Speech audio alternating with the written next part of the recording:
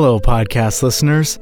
I just wanted to jump on here and say that the Miracles and Prophecies of St. John Bosco podcast is going to be a little bit different from here on out. I can't tell you how many people have said that they prefer long-form podcasts. The longer, the better, and I totally agree with that as an avid audiobook listener myself. 10-minute episodes may work for YouTube, but I can understand being a little bit frustrated with that in podcast form. So I decided that at the end of every month, I would take all of the 10-minute YouTube episodes from that month and make one big podcast episode out of it. So the episode titles will be something like March 2023, episodes 17 to 31, or something like that.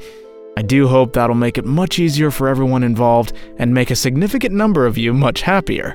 If you're dying to know what's going on that month before the big podcast comes out, you can always check out the YouTube channel and watch a couple of videos as a teaser. Lastly, I just want to say I'm shocked at how many listeners this podcast has already, and thank you all so much. I appreciate every one of you, and I just wanted to let you know that I've included you all in my daily rosary intentions. God bless you, and Our Lady keep you. St. John Bosco, pray for us.